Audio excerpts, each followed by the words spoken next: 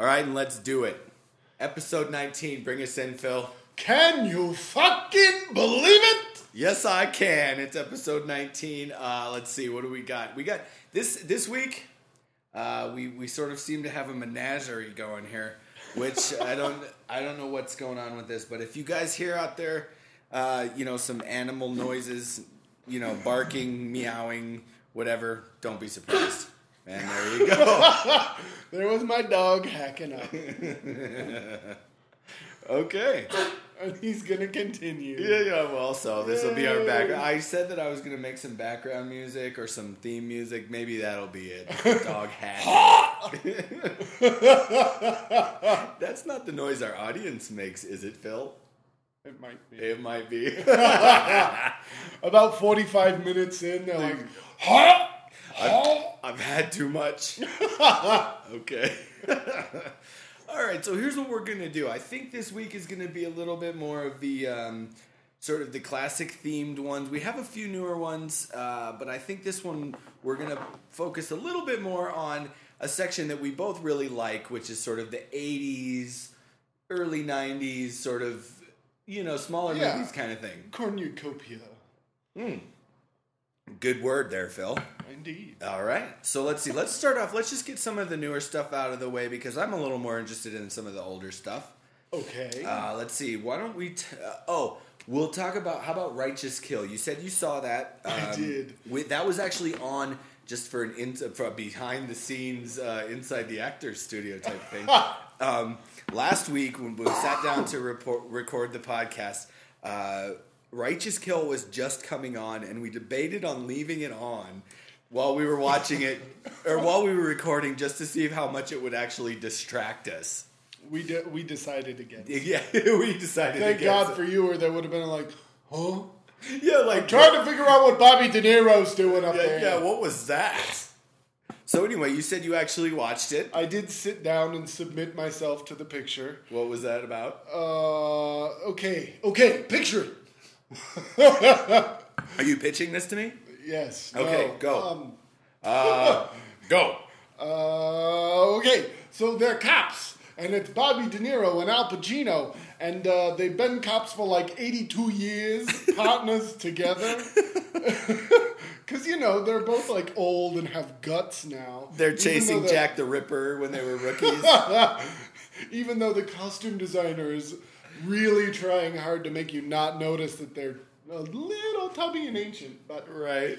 So they're cops. There's some killer killing felons, and they're trying to track down this killer, and blah-de-blah-de-blah. And Donnie Wahlberg and John Leguizamo are the young upstart cops. Ooh. This is a pretty formulaic picture. Weird. John Leguizamo and Donnie Wahlberg? A pair made in heaven, man. I was going to say, what did they just call out to central casting? Give me a couple of also-rams. I need a kinda Irish guy and a kinda Hispanic dude. Yeah. Okay. So send over whoever's free. Yeah, whoever isn't on Broadway or something. So go ahead anyway. Whoever wasn't on Law and Order last week. Okay, so go ahead. Anyway, so they become convinced, the younger Turks become convinced that it's a cop who's killing these felons. And they think it's Bobby De Niro. Uh-oh. And chaos and other plot ensues. Machinations. Indeed. Ooh, that's my $5 word for the podcast. It might be a $2.50 word. No, fine. I don't know if it's really a $5. It's not a Curtis Jackson 50-cent word. But he's in the movie. That's right. Bringing it around. Segue. Okay. So anyway, it was a turd. This movie was like a little splat.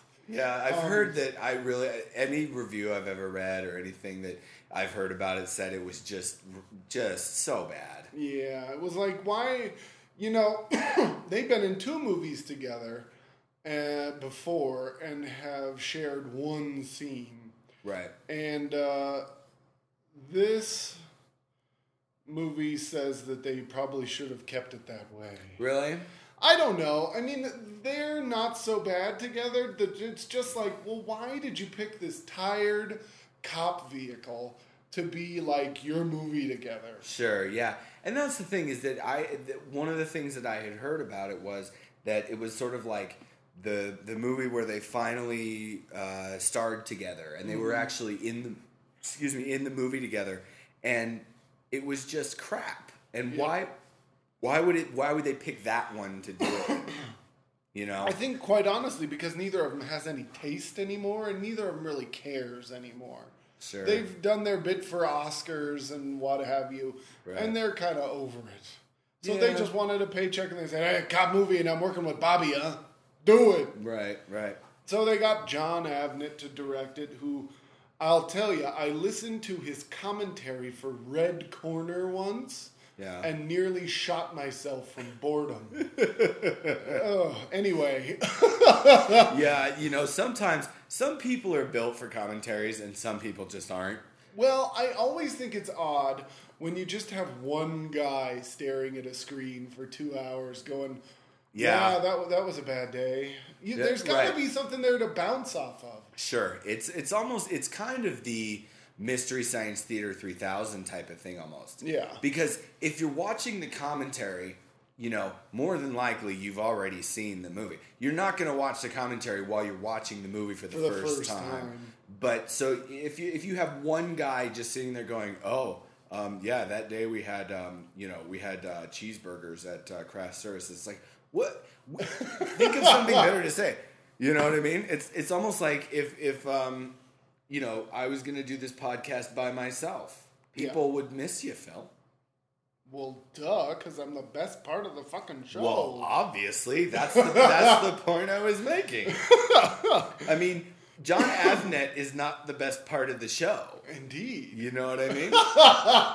So, anyway, yeah. But anyway, Righteous Kill, I don't know if you love those two. But for me, I think I asked the question on an earlier podcast of who's worse. Right. Bobby De Niro or Al Pacino. Uh-huh. And I think after this movie, the answer's pretty clear, is that Bobby De Niro is the worst. I think that's what you said before, too. Yeah, I hate the guy. I really do. I mean, he manages to make, even the good movies he gets himself into today, he manages to lower the quality for whatever amount of screen time he's on. Like really? Stardust. The movie with Michelle Pfeiffer and him and Claire Danes. Yeah. He plays a gay pirate. And, I mean, it's supposed to be funny. And he just lowers the energy and sucks all the comedy out of the room. Really? And it's like, oh, God, when his, 15 minutes of screen time is over, you're like, thank you, Jesus. Wow. For ending that. Because it's a great movie, except for those 15 minutes. Well, see, and that's funny because he's always been... Well, maybe not always, but for a long time, he's been considered one of, the great actors out there. I think he used to be. I think it turned, when he started doing comedies, it was just like, it's all over. And he just started phoning everything in. And more, he just looks kind of constipated on screen. Yeah. Well, Analyze This was actually, there was some stuff in it where he was actually pretty funny. Yeah. When he first started doing it, you had funny stuff, but then it got less and less funny. But see, to me, even Meet the Parents, I didn't think that was funny. I hate that movie. I know, me too. Hate it. Yeah, well, we may have mentioned this at some point on the podcast, but I don't think we did. Where me and you both seem to have this attitude where the comedy that, especially Ben Stiller specifically, did for a while, which was all about just watching people be super uncomfortable. Right. I don't find that funny at all. Me neither. I mean, some of his movies are okay, like Dodgeball. I love Dodgeball. I mean, it's just so goofy. But the Meet the Parents movie is like the biggest example of how much time can I spend watching this guy be embarrassed? Right. And it's not a fun feeling, Yeah, because you feel like, I mean, and maybe, obviously, a lot of people out there didn't necessarily feel this way because they were very popular. But you sit there and you think about, God, if I was in that position, I would just want to just go and, I'd bury my head in something. Yeah. So, okay, anyway, I think Righteous Kill has been given a big fat thumbs down at this point. Okay. I think so. And so has Bobby De Niro, by the way. Oh, but I was going to say that Al Pacino is much the same way because I watched 88 Minutes, a while ago. And that was like, he was phoning it in like, hey, this is a good paycheck and I'm in Portland for 2 months. Right. And he just had to look confused through most of the picture. Shit, I could do that. I know. I wouldn't get an Oscar for it. But you wouldn't have Al Pacino's voice. Hey, you know what? I could do Al Pacino's voice if I really. Not as good as, what's his name, John Heder. Yeah. That guy is eerie. Yeah, you mentioned that before too. Okay. Anyway, so moving on. I did watch District 9, which we talked about before. We didn't really talk about the movie I think so we just said that I'd seen it, but we didn't talk about because you hadn't. Yeah, right. I think we talked about it on the Oscar cast. Mm-hmm. And I really thought I had heard it was really good, and I had heard it was a great movie, and it was whatever. And it got nominated for Best Picture. Yeah. And I was kind of going, well, I don't know. I mean, I'll catch it when I can or whatever. But I finally was like, I'll just watch it, and I really liked it. I thought it was really, really good. And I actually was, and I don't know why I had this sort of irrational, like, I don't know, it'll be okay attitude. But I watched it, and I thought it was really, really good. Yeah. And I'll tell you, that's the only movie in a long time that I've seen more than once in the theater. Yeah? Yeah. Nice. I think that if I had to honestly pick for Best Picture and say what the real dark horse should be, it was District 9. District 9? Yeah. Yeah, I love Vickers Mandavmerva. What a great name. Yeah. What a great South African name. Right. Well, and the thing was, too, is that, like, I thought that, I guess I had a couple of preconceived ideas going into it that turned out to not be correct, mm-hmm. which was that, for one, it was a semi-low budget movie, that the effects there would be a couple of really good effects, but then the rest of them wouldn't be so good. But I think throughout, the effects were really pretty good. Well, yeah, because the movie may have cost $30 million, but when you've got Peter Jackson telling Weta to, do the picture, they're going to do the picture. Yeah. And so I guess maybe that's kind of what I thought, is that when it had come out, I was thinking, and I had heard, it's a pretty low-budget movie and stuff, and I kind of went, well, the effects are going to be cheesy and whatever. But they were actually really good. I mean, there was a couple of times when he kind of went, maybe not so much, but for the most part, I thought it was good. The one thing I didn't get, and I'm going to assume that most people that would be listening to this have seen it. Yeah. The one thing that I didn't get, and if there was, spoiler alert coming, calling all the way back to like episode 5. Yeah. But when the alien went off into the mothership and took it off, what I didn't get was, okay, why is he not taking the rest of them with him? Well, because the Earthlings would shoot down the ship, ostensibly. You think so? I don't think they. And maybe I was watching it and didn't and missed something, but like I didn't get that at all. Well, but there was no way. I think it was implied that there was no way for them to sit around and go get everybody. Because any energy they had was limited, so he was going to have to take kind of the slow boat back home. Okay. The open question, though, is whether he would bring help with him, whether they'd come back and be pissed. Well, maybe that'll be District 9.5 or whatever. I think it will be. I think they are planning a sequel. Really? Yeah.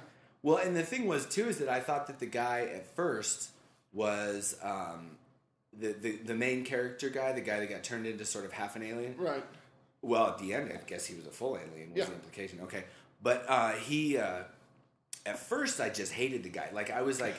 And see, I realized it was a really good performance, because at the beginning, he's this sort of nerdy weirdo that is sort of real gung-ho in what he's doing and all this stuff, and then he gets turned into... He sort of gets turned to the other side and whatever, and I realized that at first, I was like, God, I don't like this guy. And then toward the end, and when he was with the aliens and everything, I went, no, that's actually a really good performance, because you're not supposed to like the guy at the beginning, I tell you, that movie had one of the, smallest little, moments that's ever made me want to cry was when the alien was talking to his little son and was like, no, we've got to go live here. And he points to the little tent city on the pamphlet. And I was like, oh my God, cry. Yeah. You know what? Actually, I thought, and the problem with that is that when you have the situation where it's this real foreign, in this case, an alien, a real contrived character that's talking to sort of like maybe their kid or something like that, that it comes across as real, most of the time it sort of comes across as real manipulative or just hacky or whatever. But I think that particular little relationship between the alien and the alien's kid was really good. Because it was really, honestly, it was very human. It's like, at certain times, the alien was really pissed off at his kid and was like, get down in the hole and shut up. And then other times he was real, whatever. And it sounds weird to talk about this CGI alien having this, like, relationship with his kid, but it worked, I think. Well, I think that's the quality of the writing, the quality of the special effects. Yeah, definitely. And I really think that after watching that movie, I really kind of, I hope, and obviously it's not going to win Best Picture, but I hope that it comes out after the Oscars that it got a fairly good vote. Because I think it was and I think what would work against it is that toward the end it became more of a real action-y type of movie. Right, yeah. And, with the alien suit, and he's blowing people away and stuff like that, and whatever. But I did think also that it made very good use of the sort of quasi Saving Private Ryan, gritty reality stuff. Like, you'd see the guys get shot, and they'd blow up, and you'd see the little splatter on the camera. And I thought, I think mostly, probably 95% of the time, that type of effect is just kind of like, oh, okay, oh yeah, whatever. But in that, I think it worked. I don't know. I love that movie so much, and there's so many little moments that are so perfect. Like when we're talking about how horrible he is at the beginning of the movie, when they go into the place where they've got all the alien pods. And then hear that popping, man! Hear that popping! That's them blowing. That's them dying. And, oh God, that was terrible. And I was just like, fuck this guy, man. Yeah. But then by the end of the movie, you're like, oh, come on, dude, go. Yeah. And oh God, when they are doing the experiments on his hands, and they're making him shoot the alien weaponry, and they haul out the alien. Yeah. With the little target on him, I was like, oh my God, that's so horrible. Yeah. Because the effects make him look so scared, and it's so good. Yeah, it is. I mean, it really is. And I would say that would be a movie probably out of the last maybe even 6 months that I've seen that probably the one I would recommend most to people to watch if they haven't seen it. Right. So if you haven't seen District 9, watch it. Even if you don't think, it's going to be... it's just some aliens blowing each other up and all this stuff. It's really not, and I think it's a great movie. Yeah.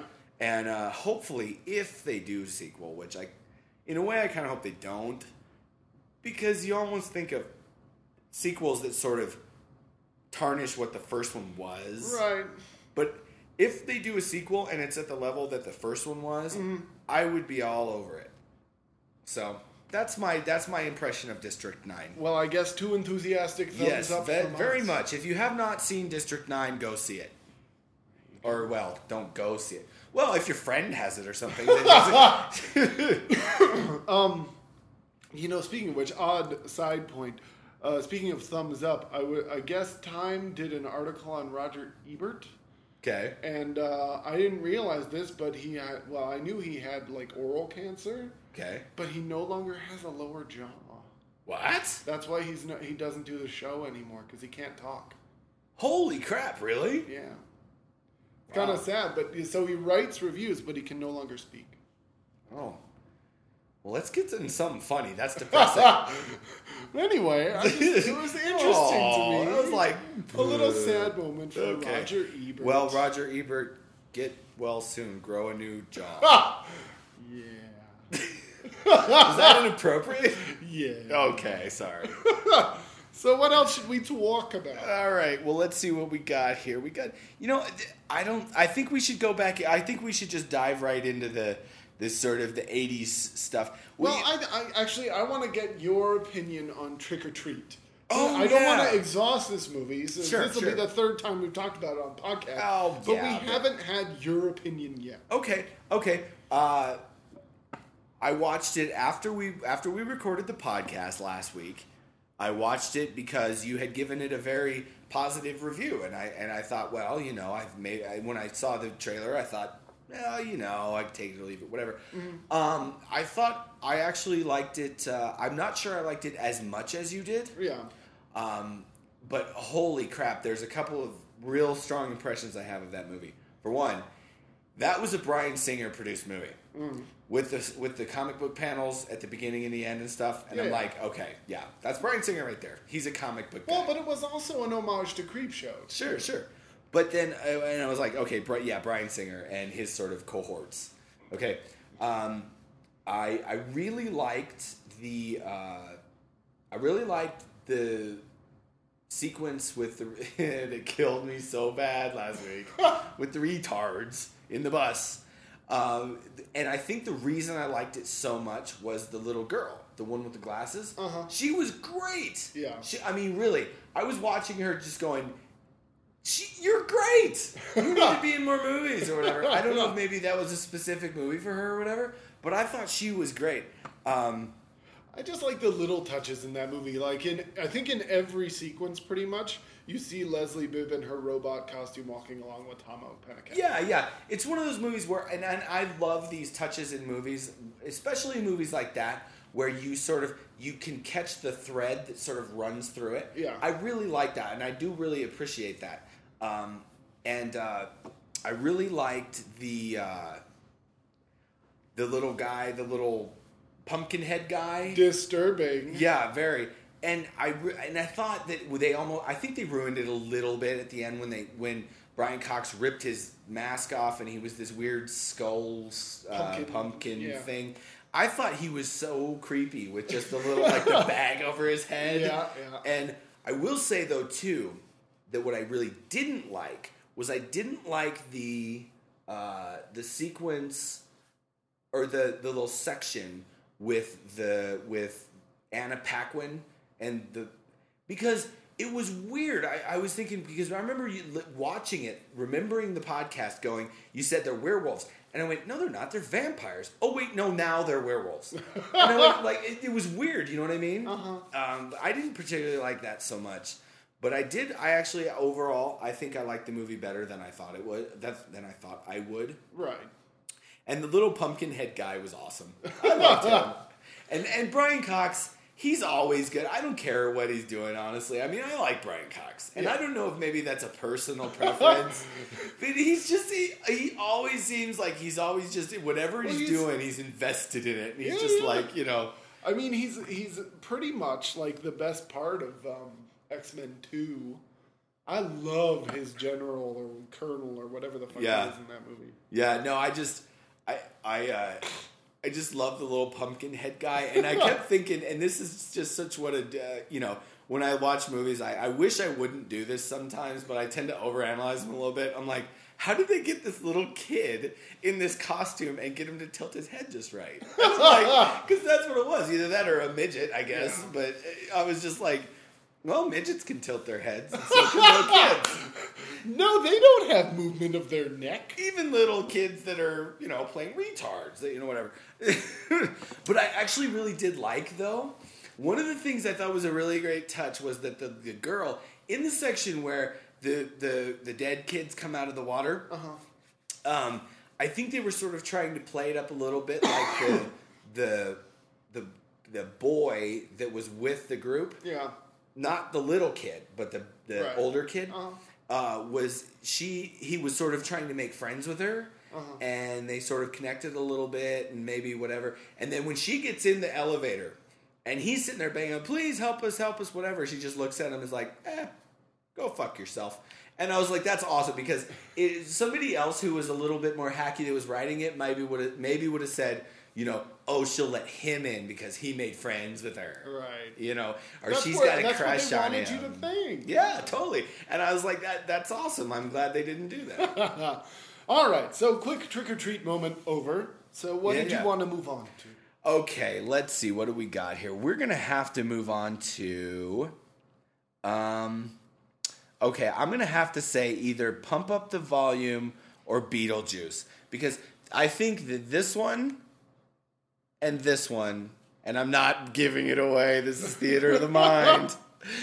This one and this one are our two strong finishers. Okay. Yeah? Well, all right. Beetlejuice or Pump Up the Volume. Come on. Let's move it forward. Let's go with Pump Up the Volume, because that's the one that you said that you hadn't really seen in a long time. I haven't really seen it in a long, long time, but I always remember watching it on TV when I was a kid, because it was on like every fucking weekend. Sure. It's the best. They would play it on Channel 2, right? Or 20, but yeah. Yeah, 20. Yeah. But anyway. And you kids outside of Denver don't know what we're talking about, but it doesn't really matter. Anyway, I just remember thinking that movie was like the best thing ever. When I was a kid, because it was such a rebel and he had his own radio station. Yeah, well, are you missing the obvious parallel right now? Really? We have our own radio station! Oh no! We're such rebels. And we're going to start playing Leonard Cohen. And we can swear as much as we want to. Cock balls. Okay.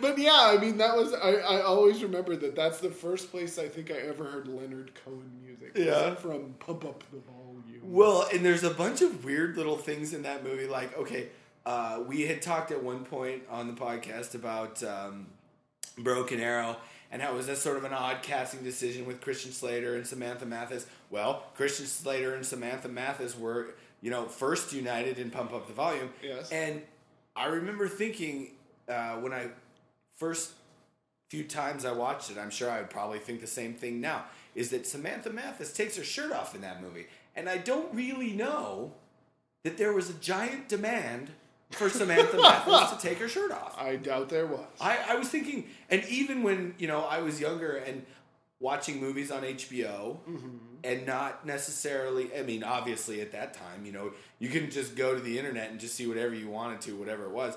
And I'm thinking, really? Like, what? Okay, well, it's awesome that she took her shirt off, but I wasn't really thinking. I wish she would take her shirt off. Though? That's my question.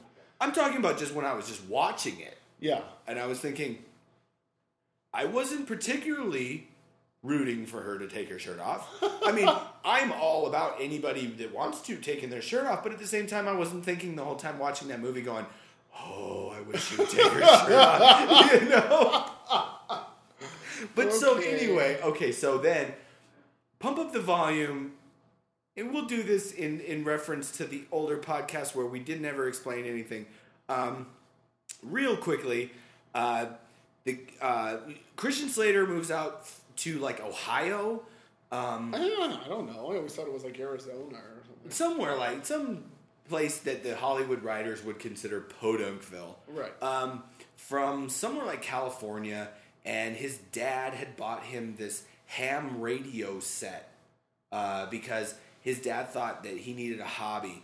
And so he started broadcasting this quote-unquote pirate radio show at a certain time every night, and you could pick it up within a certain radius in the town, and for whatever reason, it got real popular, and he was like this Howard Stern type on the radio, but then at school, he was the nerdy guy, because remember he had the read books on the steps. Yeah, and he was this moody sort of weirdo, and he had the glasses, and he never wore the glasses when he did the radio show.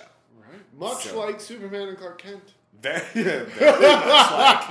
Except for, well, the fact that you couldn't see him on the radio show, he could have probably been wearing a diaper and, a necktie. For all anybody knew. Exactly. Okay. So anyway, so he was this cool guy on the radio, but he was this nerdy guy in school. And he was supposed to be in high school. And I don't think that Christian Slater ever actually went to high school. What? I think Christian Slater was born at 30 years old. No, well... Yeah, but you know what I mean. Thanks for shitting on my joke there, Phil. It wasn't very funny. Let's be frank.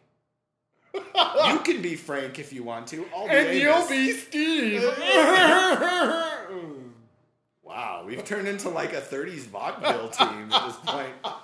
Okay, so who's anyway. on first? So anyway, he's this nerdy guy in high school, and Samantha Mathis, for some reason, I don't remember why, she starts to suspect that it's him. Well, I think she picks up.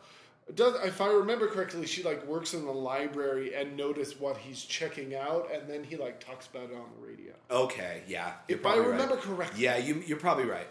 And then, so anyway, and then there's some very weird premises in that movie, though, because he's doing this little private radio show, and the FCC somehow finds out about it, and they decide they're going to crack down and they're going to track him down. It's because he takes phone calls on his radio show, and one of them is a kid who threatens to commit suicide, and I think he kind of ignores the kid. And then the kid does commit suicide. And so they're searching for somebody to blame, and they blame the radio show. Okay, right. Oh, that's right, because he's in the scene, he's sort of a little bit sort of egging him on almost. Right. Okay. So, yeah. So the FCC catches wind of it, and they're going to come find him and shut him down. And there's this ridiculous scene in that movie where... well, there's more than one. but the one thing that I didn't... One thing? And this stood out to me even when I was a kid watching this movie, was that at one point he knows that they're sort of trying to find him. Right. And he still wants to take phone calls.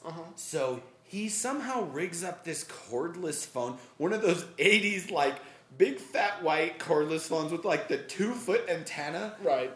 And he has it in somebody's shed. Right. And they find the signal and they track it down and they go, he could be anywhere within 3 miles of here or something. And it's like, no, he could be somewhere within about 65 feet of there. It was the superphone, Dale. Or Amos. Yes. Or whoever the hell I am. I don't know anymore. I don't know anymore what I'm doing. But anyway, I remember it being like the epitome of cool when I was like 11. Well, sure. But see, the thing the greatest part of that movie was at the end. The party in the baseball diamond and they're wandering around like the ice cream truck or whatever. Yeah, but no, the best part, the very, very end, where he's getting arrested. And he starts yelling, he's like, everybody needs to do this, everybody needs to have their own voice and all this stuff. And then so at the end, you just hear this sort of voiceover of all these people making their own little radio shows.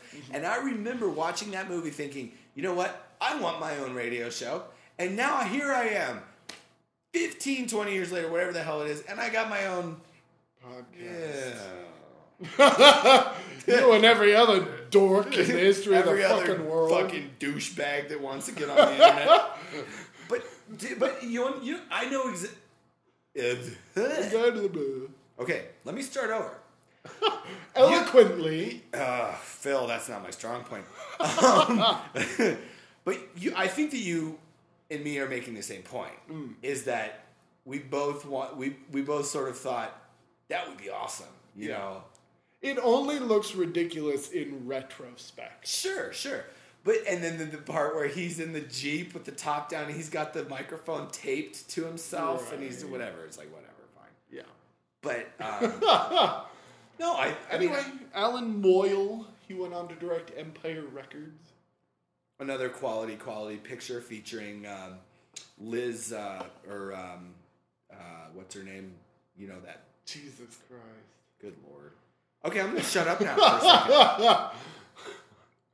Liv Tyler? I was thinking about Liz Taylor. Oh, fuck. Who could? I mean, they're totally the same. Yeah. Okay, whatever. Anyway, that was a joke that went nowhere, much like many of my jokes. But no, I think the point of that whole movie is that, you know, have your own voice, and it would be cool that you could just get on the radio, because at the time, there was no internet. Well, right. And that was a true statement of things. And now, everybody can do it. Everybody does. And it doesn't really mean much anymore, I think. Except for this show. Oh, of course. Obviously. We set the bar a bit above. True that.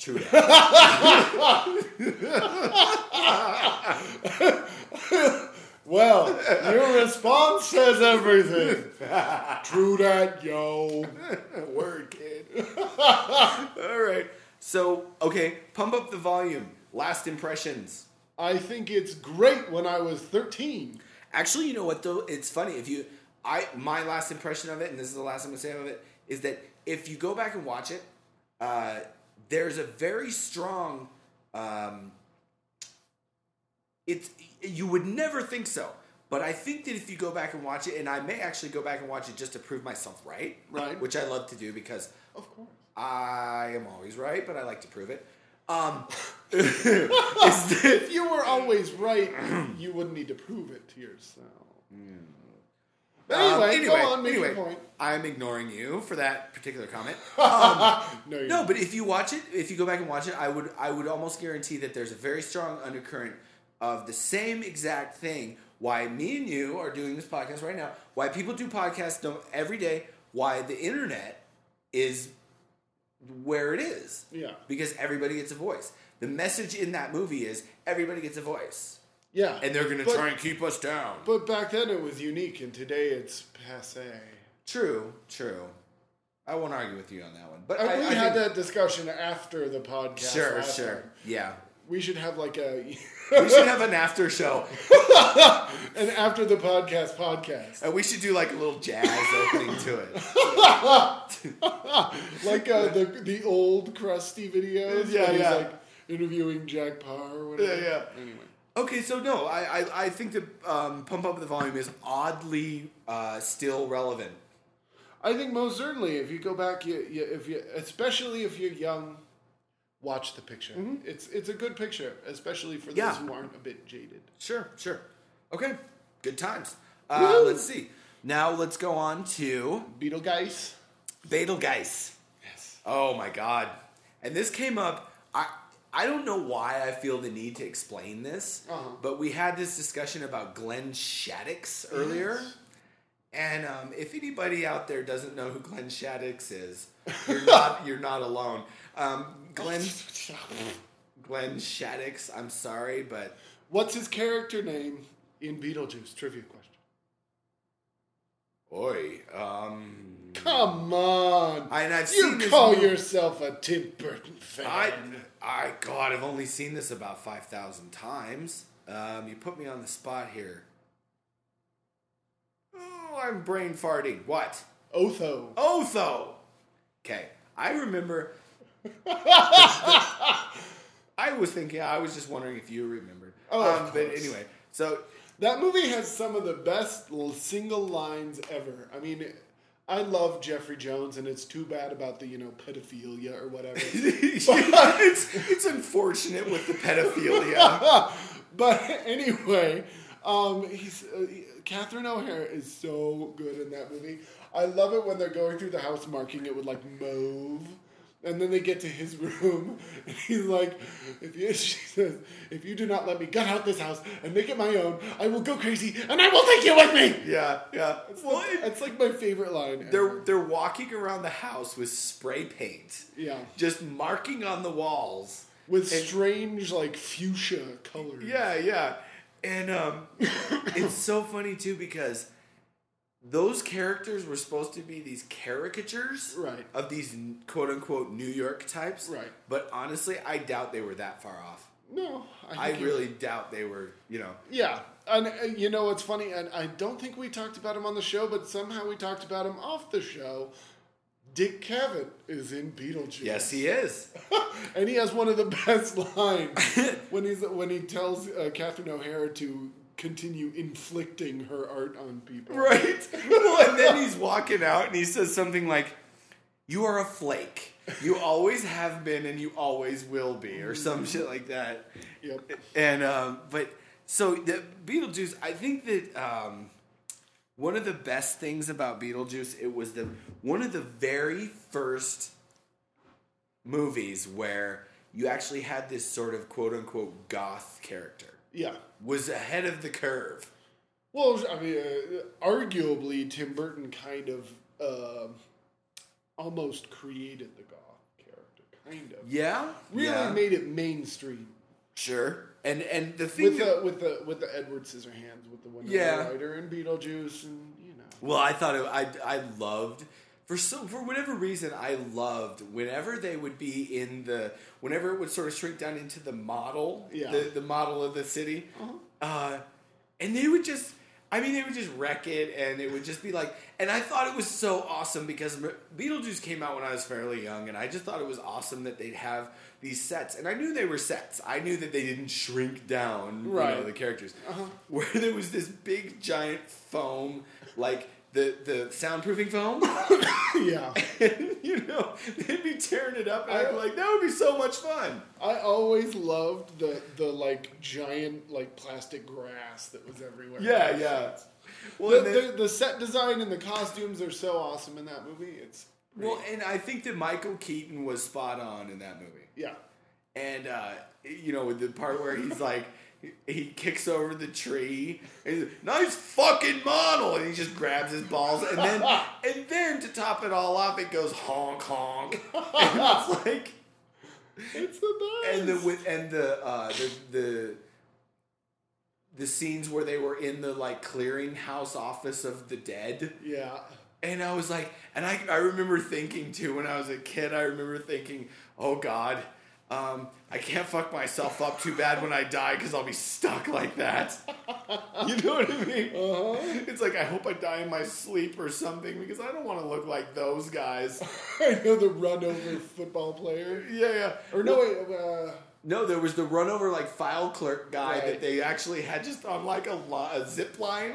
Yeah, that was awesome. And their social worker had the slashed throat that her smoke would come out. Yeah. Oh, yeah. And it's funny because early Tim Burton could make something that sounds so morbid be actually pretty funny. But I think that, honestly, if you asked Tim Burton to make that movie again today, to recast it, whatever, just do it again, it would be darker. It would be, like, creepy and weird, and nobody would like it. Yeah. Well, no, I think people would like it because people like Sleepy Hollow and his newer stuff, but it wouldn't be as funny. No, for sure. Well, and I love the secretary lady, and she's like green. Yeah. And she's like, if I knew then what I knew now, I would not have done this. And she like turns her arms over, and her wrists are slashed. And I'm like, that's a really morbid joke, but it was funny at the time, you know? I don't know. It's a great movie. It is. I didn't think there was... I thought there was more to talk about with Beetlejuice. Well, sometimes it's hard with these pictures that you love as a kid that you just go, it was good. And what more can you say about it? True. Some great casting. Alec Baldwin, Gina Davis. But see, that's a part that you would never... like. Okay, just to take the example of if you were going to make that movie again now... Right. You would never even think to cast Alec Baldwin in that part. Well, he's a totally different guy now. Well, sure, but I'm just saying that who would you cast in that part now? I think you'd probably end up with somebody like Mark Wahlberg. You think? I think honestly you'd end up with someone fairly boring. No, and okay, maybe not. Who would they cast? Who would you cast? Oh, I don't know. You're like, fuck it, I don't know. I don't want to answer that question. I don't fucking know. Well, no, I'm trying to think of who I would cast in that part at this point. It can't be somebody too young. Right. Can't be like Shia LaBeouf. You know? Yeah. Of course, the problem is that if they were making that movie, they would put Shia LaBeouf in that part. Right. And then, you know... And his wife would be Kristen Stewart or something. Oh, God. Kristen Stewart. You know what? Honestly, I'm going to put this out there. You know, just like Christian Slater did, and just, Yeah. Kristen Stewart can suck my balls. And I don't mean that in a good way. You know, I had kind of wanted to talk about this picture, but mostly I think the Glenn Shaddix thing came up because everybody should see The Applegates. That is such a weird-ass movie. It is the weirdest of pictures, and I don't know if you can even find it anymore.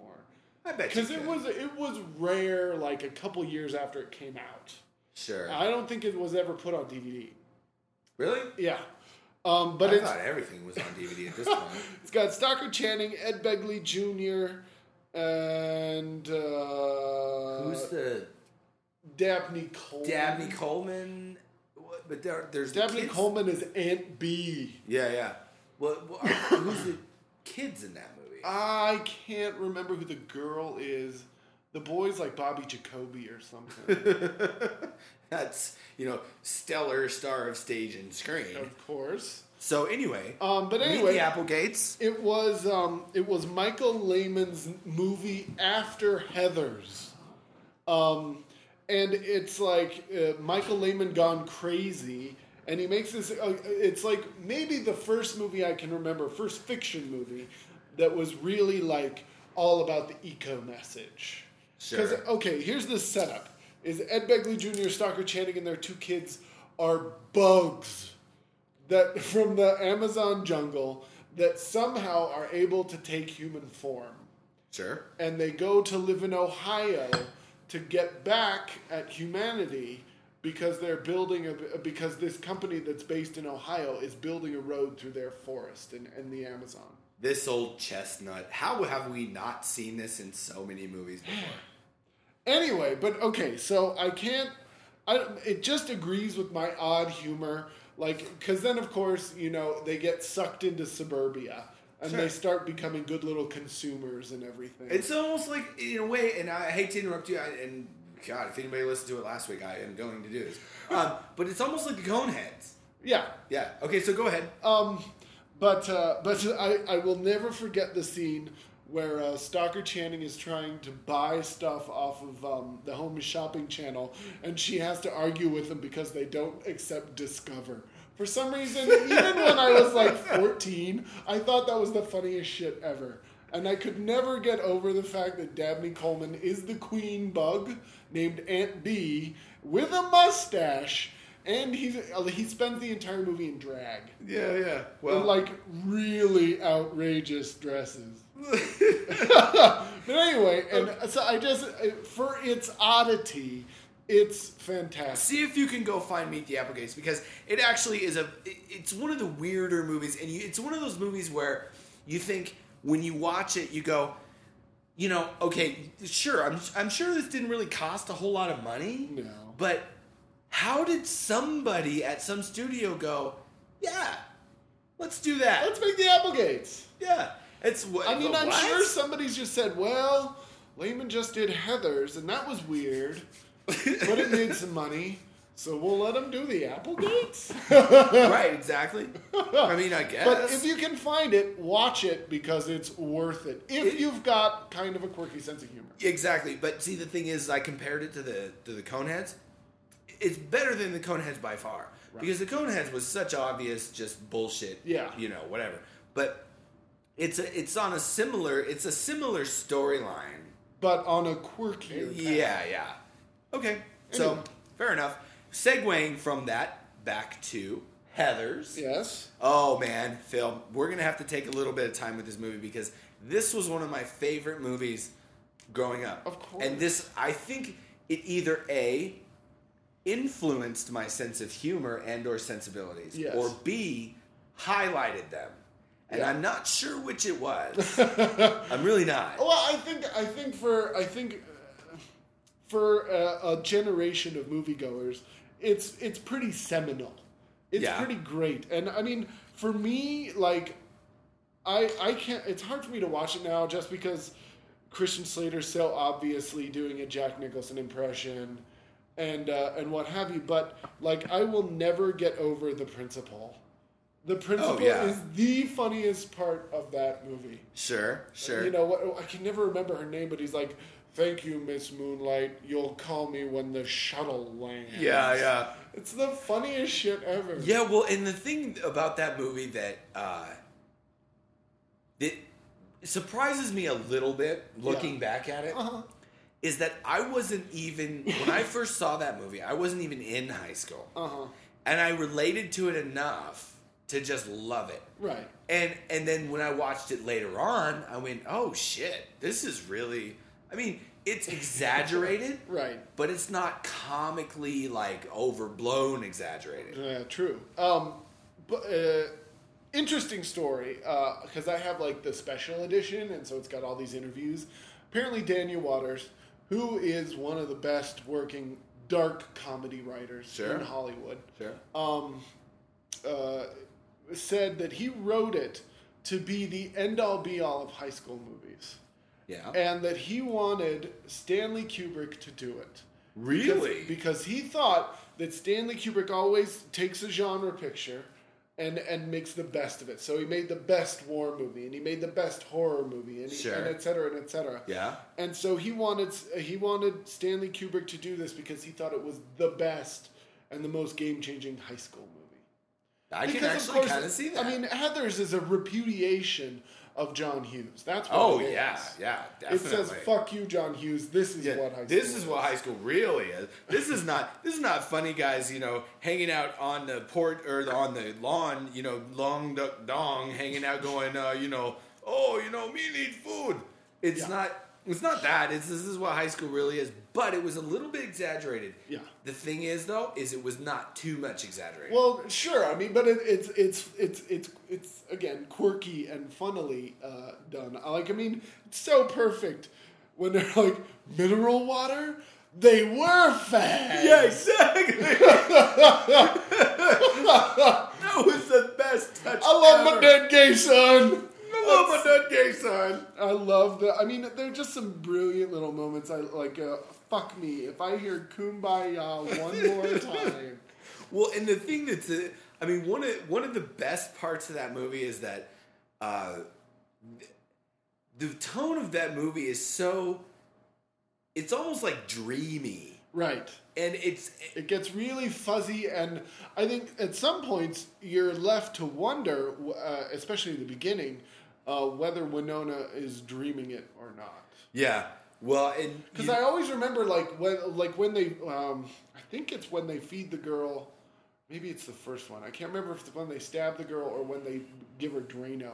But it's really fuzzy and it's blue, and you're not sure whether it's a dream sequence or not. I think you're thinking of where they give her the Drano. Yeah, maybe. Because he just writes down he takes the little index card and he goes, "Fuck this life," or something. Or, "Fuck life." And, the thing is that about that movie, though, that I thought was very well done, at least, was that they could have really gone in the direction of making Christian Slater just this complete and total psycho throughout the whole movie. It turns out that he was a very obviously disturbed individual. Right.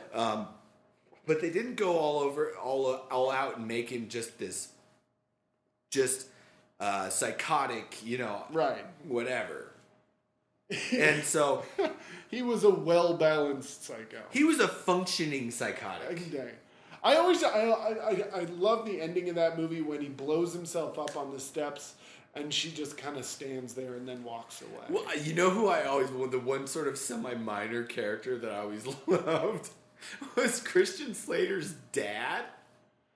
He was he was sitting there on the treadmill with the little squeezy, whatever, clamp or whatever. Hand thing, and he was like, "Yeah, those bitches in Kansas City, they got theirs, didn't they, or whatever." And I was like, that's awesome, because he's got all this money and whatever, and he's this nutcase.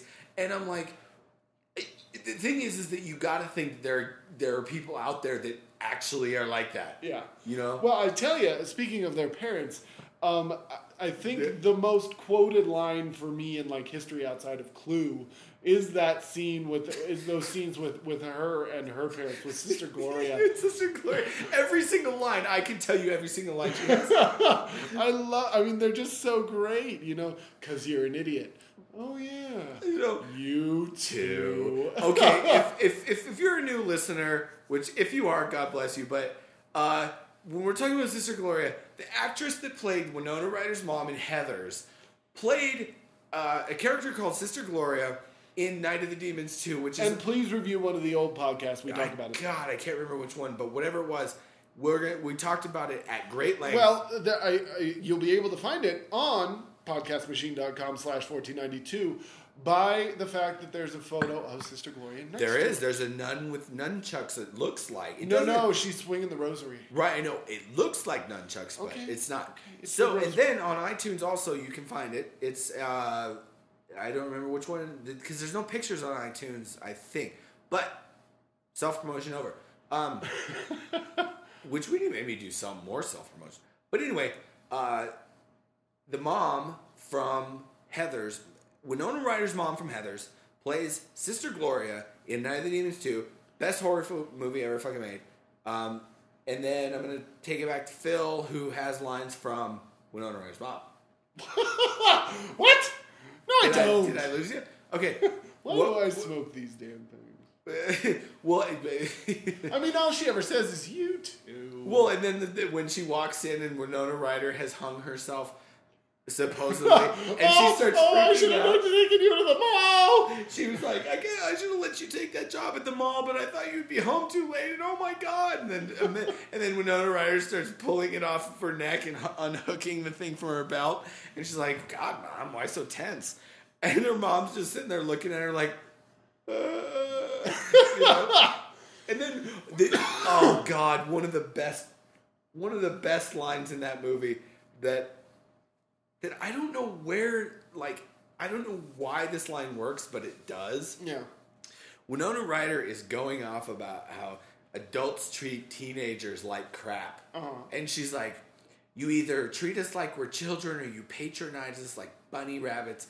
And she says, I don't patronize bunny rabbits. And I was thinking, and I remember thinking that line actually works, but then if you think about it later, you go, who does? Like, you know, you're a very good student, bunny rabbit.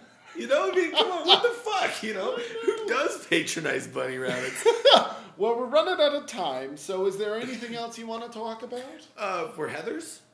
Or are we moving on to the next another one? picture? Yeah, no, let's go to the next one. Let's do the next one. Fuck it, man. Come on. I got tons of this. Well, what do you want to fucking talk about, God damn it? Well, let's do this one. We'll save this one for later. Okay. So not later, but next time. On the in the theme of our great 80s horrid pictures. This was sort of the epitome, I think, wasn't it? The best one we could come up with. Well, it's the epitome maybe of action, but there are a lot to choose from. Oh, sure. I mean, you know, too many Chuck Norris pictures were released in that decade. Yeah. But this is probably, arguably, the worst Arnold Schwarzenegger picture. Worst in the sense of cheesiest and like just. Well, what's worse? Honestly, what's worse? Maybe Red Sonja? Yeah. Or Red. What's the hell that movie? Raw Deal? Raw Deal might not. Yeah, Raw Deal. Or even the one where he's in Russia. What's the one where he's a Russian? With Jim Belushi. That's Raw Deal. Is that Raw Deal? I thought there was. Or is there another one titled Red? I think there is. Anyway. Whatever, anyway. We're so the movie we're discussing, obviously, is, since we just lifted off the other bad ones, and this one is obviously missing, is Commando! Yes! Commando! The movie where Arnold Schwarzenegger, to use your line from before, defeats an entire South American country in about 15 minutes by himself. Yes! I mean, I just love that he's standing, like, on those steps, and there's this lawn out in front of him, and, like, the entire army of, you know, El Salvador comes running at him, and he just... Yeah. And they all just fall over and die. Yeah, well... But it goes on forever. That last scene? Uh-huh. Okay, well, let's break this down from the beginning. Here's what we got. We got Arnold Schwarzenegger in, like, somewhere in the... And I always thought of it as Colorado because it's the mountains. Right. And it looks like Colorado, Could be California. Yeah, maybe Northern California somewhere. But he's up there in the woods, in his cabin, and he's doing all these real cliched things. He's chopping wood. He's he's hauling water. And then the thing is that it's so forced. And Alyssa Milano is his daughter. How that works out genetically, I don't know. I'm not really sure how that works either, but I don't want to know either. Between him and Maria Shriver and Alyssa Milano and yeesh. You are my daughter. You're my daughter. I'm not sure where you came from, but I love you. Anyway, okay, that was weird. So, okay, he's up there doing these real super stupid cliche things. He's chopping wood. He's playing with his daughter, which are the most forced, fucking horrific scenes because they're having ice cream. And she smushes it on his nose and he goes, ha, ha, ha. It's like, it's so bad. Yeah. And he's like, he picks her up, he's like, oh, we are having fun now. Are you having fun? Are you having fun with my massive biceps? Come on. So they have this horrid montage of them just loving each other. And so then the army shows up and they're like, we need you to do some new job. We know you retired. You were the best. The whole cliche bullshit. And he's like, no, I retired. I retired from the U.S. Army because I grew up in Illinois. And I obviously joined the Army when I was 17 years old. I'm going to do the accent the whole time. It's funny. There comes a time in every foreign action star's career where they get asked to play characters that no longer fit their type. I remember reading a review, I think it was Sudden Death. Yeah. For Jean-Claude that said it's probably not soon enough to have him playing characters called Mark McPatrick. Yeah. With that fucking French accent. Exactly. So they go to try and recruit Schwarzenegger, and he says, he's not going to do it. So then he's doing something and these guys come in, they kidnap his daughter, they take her away, and they give him a certain amount of time. I remember, and I can't remember what it was. They give him a certain amount of time before they kill her. Right. And he sets his watch. And that was a big seminal moment.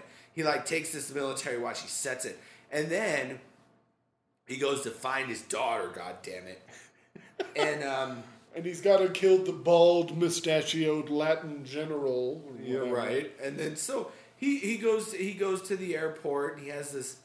Well, okay, I'm trying to remember. I'm trying to remember the sequence. This movie all blurs. It does. Well, and then he has that weird scene in the mall where he's trying to find out where this one guy is going. Oh, I remember, because it was the guy who was real horny, but he was like the henchman. Right. So he goes to the mall, to the bar in the mall to try and pick up chicks. I'm like, wow. It's the 80s. Oh, God. So the guy tries to pick up Radon Chong. Remember? Yeah. And the guy that I think, and I could be wrong, anybody out there, if I am wrong, let me know. It's the guy who, this is one of those, quote unquote, those guys. The guy that was really the horny guy who tries to pick up Radon Chong is the same guy from Last Boy Scout who Bruce Willis kills with the heel to the hand next to the pool. Am I right? Or no? I've never seen Last Boy Scout. Phil, I am no longer friends with you. Oh, come on. Okay, so anyway, Commando, he has this big weird chase scene in the mall, and I remember that he jumps onto this big balloon. Yeah. And slides down a balloon. And then he tips over a Porsche off the side of the cliff. I don't know. I just remember all these scenes where it was Arnold Schwarzenegger being like Arnold Schwarzenegger, and that's it. Yeah. And then with Radon Chong, she was trying to somehow be this sort of foil to Schwarzenegger. Mm-hmm. And she was sort of the panicky, because she was She was a flight attendant. Am I right? It sounds right to me. Yeah. And there was this yellow Porsche, and they chased him down, and Schwarzenegger's like, I would throw you off the cliff if you don't tell me where she is. and then the guy's like, okay. And they took her down to the thing to fly her off to this foreign country, and he's like, okay, thank you. I'm now falling, or I'm now pushing you off the cliff anyway. And he throws the Porsche off the cliff. Yeah. Okay. I've been dominating this. Do you have any impressions so far of Commando? Honestly, my memory of Commando is rather limited. I think I might be blocking it a little bit. It's like one of those, molestation memories that one just forgets. Ooh, that's a totally separate podcast, Phil. Well, no, I'm equating Commando with child molestation because Mark L. Lester, who I think directed it, correct me if I'm wrong, I felt molested by him. Because he made me watch that movie.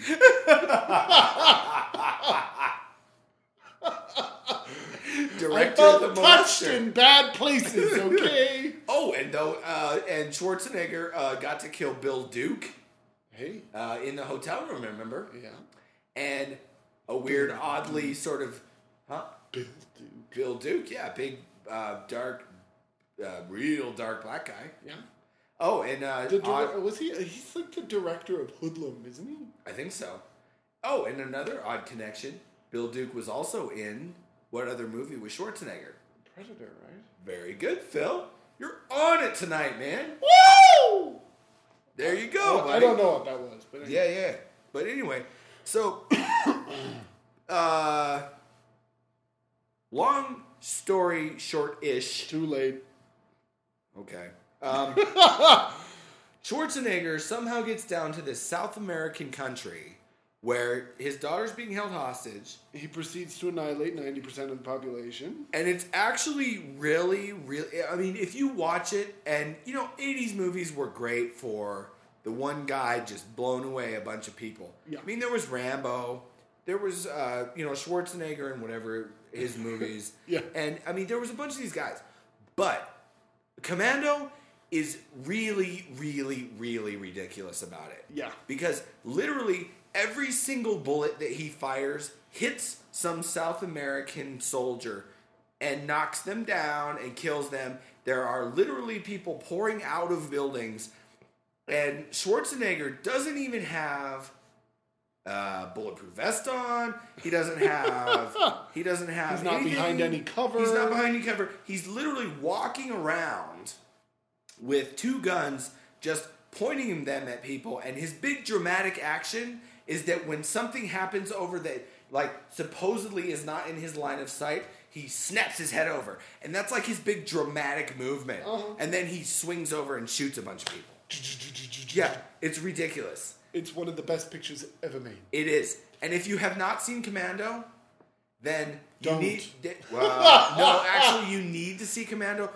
I have 3 reasons you need to see Commando. 3 reasons. Yeah. Okay. The awesomeness that is Schwarzenegger annihilating an entire country. Awesomeness / ridiculousness. Yes. Okay. Radon Chong, in this weird nighty thing that for some reason when I was a kid a little bit turned me on, but also turned me off. I was very undecided about that.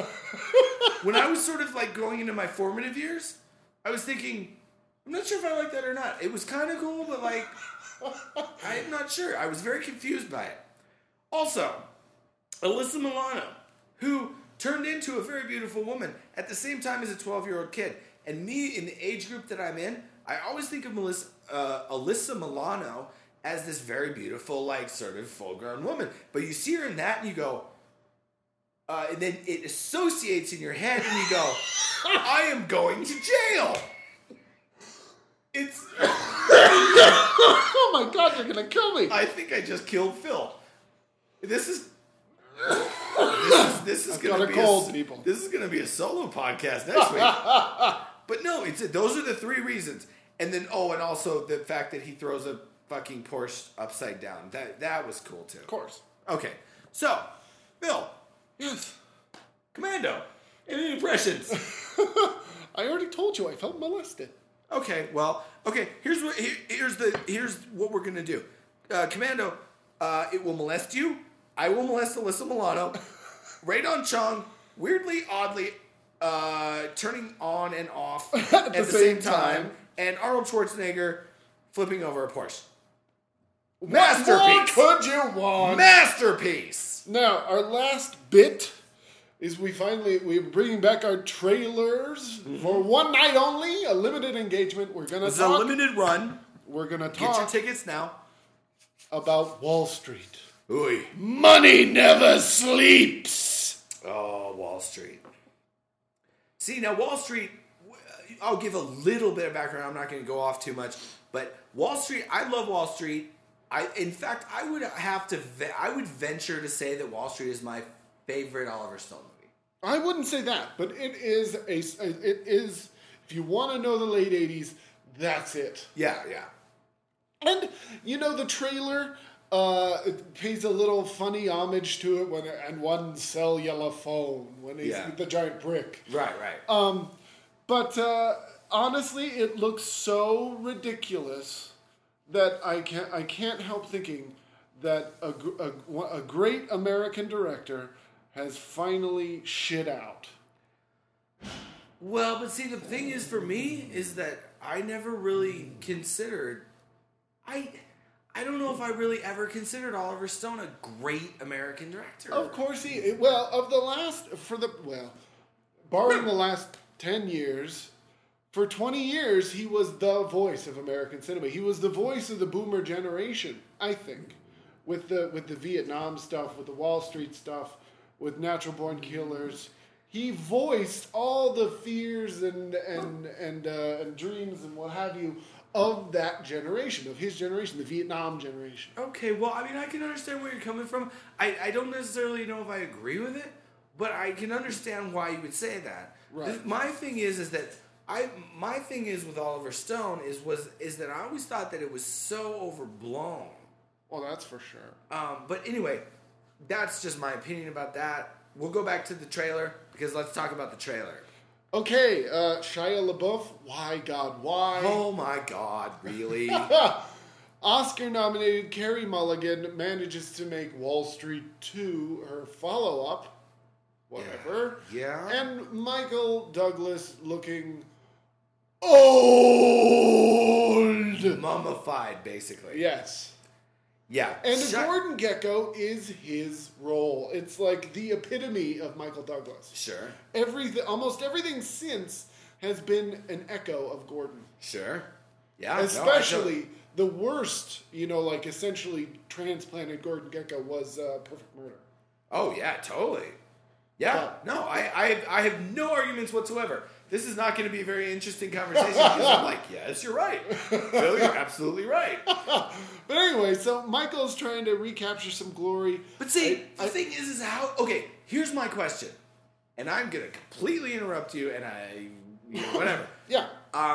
How do you take Gordon Gekko, who was in that movie, in Wall Street 1, I guess now, yeah. The epitome of the slick... guy who had whatever he wanted, he did whatever he wanted, right. he made the deals he wanted, he was like, he told people what to do, he blah, blah, blah, blah, blah. Uh-huh. You're going to make him into a more or less geriatric sort of father figure to Shia LaBeouf? Yeah. What the fuck? That's basically saying that the Gordon Gekko character can go fuck himself. We'll have to see the picture. It looks ridiculous in the trailer. And I know Oliver's just trying to be topical. I get it. Wall Street came out around the time of the 87 crash and when things were going bad in finance last time.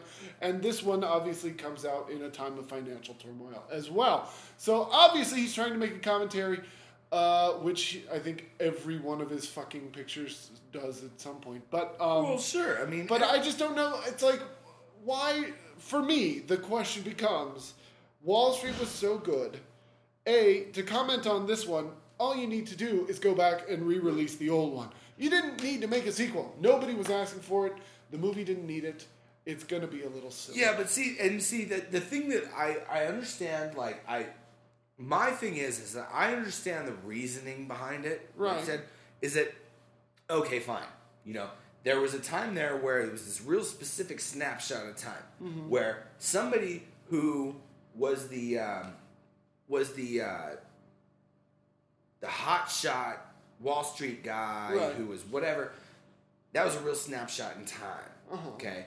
And I can see how it would relate to now, but at the same time, I don't understand how you would go and say that you're going to sort of, by proxy, sully that movie, which was a great movie that so many people love, by making a movie that even if it was still a good movie, couldn't live up to it. Right. You know what I mean? I would never do that. Because Wall Street's pretty towering. You know, in kind of recent film history, you know, it may be great, it may be not, but it really stands as a signpost for the late 80s. Sure. And everybody knows it. Oh, yeah. I mean, and that's the thing is, it's like, if you make a movie, if you're lucky enough and or good enough, and I think it has a bit to do with both. Right. If you're good enough and or lucky enough to make a movie that's iconical about a certain part of either American culture, a certain time in America, a certain time in any part of the world, whether it's America or not, don't fuck with it. Yeah. As tempting as it is, don't fuck with it. And especially if you're gonna fuck with it, don't fuck with it with Shia LaBeouf. What the fuck, man? I don't know. Oh, God. So we'll have to see the picture. It comes out in a couple months. But obviously our impressions of the trailer so far are a bit negative. Yeah, we're not exactly big fans right now. So if you have an opinion about Wall Street, or if you're Oliver Stone and you want to let us know what you think about it, let us know. Exactly. I'd love to hear from you, Oliver. I'd love to talk about the JFK assassination. Not really. But anyway. Oh, God. Let's get you started. Why don't you email us at canyoufbi@gmail.com. And once again, I will make a joke that hasn't been made for a while. We have nothing to do with the actual FBI. It's canyoufbi@gmail.com because we decided that it was too fucking much to ask you people to type in, can you fucking believe it? So, yeah. Now I'm condescending to our audience. Great. Anyway. We just lost 10 fucking listeners because of you. Oy. So canyoufbi@gmail.com. You can find us at podcastmachine.com/podcast/1492. You can also find us on iTunes. Yes. And where else can you find us? On the moon. On the moon? Yes. Okay. We're going to the moon, people. People. Road trip. Next time you hear a podcast, it's going to be from the moon. It will be filled with lots of little bleep, bloop, bloop. Right, exactly. It'll be very muffled because they have those big, giant fishbowl headsets. Those Or maybe it'll just sound like we're coming through walkie-talkies. I like that movie. 10-4, big buddy. Thank you for giving me this. I feel like Airplane 2 in here. I hear a niter in there. Were you calling from a walkie-talkie? Okay, so Phil, you know what? At this point, my voice is shot. I don't know. Obviously. And so we're done, I think. Any kind of final thoughts at all? Oscars? Oh! Don't make fun of me. You sent me that CNN article about the Oscar. We have to do this. We'll just take a couple seconds. Okay. The Oscar always goes to America's Sweetheart. Yes, that was what CNN posited today, was that every time America's Sweetheart does something at least somewhat serious that's good, they win. And they offered up lots of back evidence from Goldie Hawn in Cactus Flower and Sally Field and Norma Ray and Julia Roberts and Aaron Brockovich, et cetera, et cetera, et cetera. Their point was that they were agreeing with me that Sandra Bullock would win Best Actress. And you know what? Reading the article and seeing the evidence that was offered, I honestly have to agree. I really do. And who was the one that I picked for Best Actress? Was it? You picked Gabourey Sidibe, the chick from Precious. Right.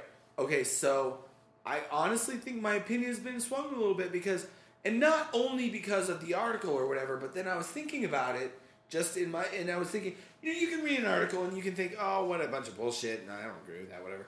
But I was thinking about it and I went, God, I didn't really think of that before, and it's really true. So I'm going to officially, at this point, on the podcast, change my mind and say that I will say that Sandra Bullock is the front runner for the Best Actress Oscar. And Phil is awesome. All right. And Can you fucking believe it? We're done! Woohoo!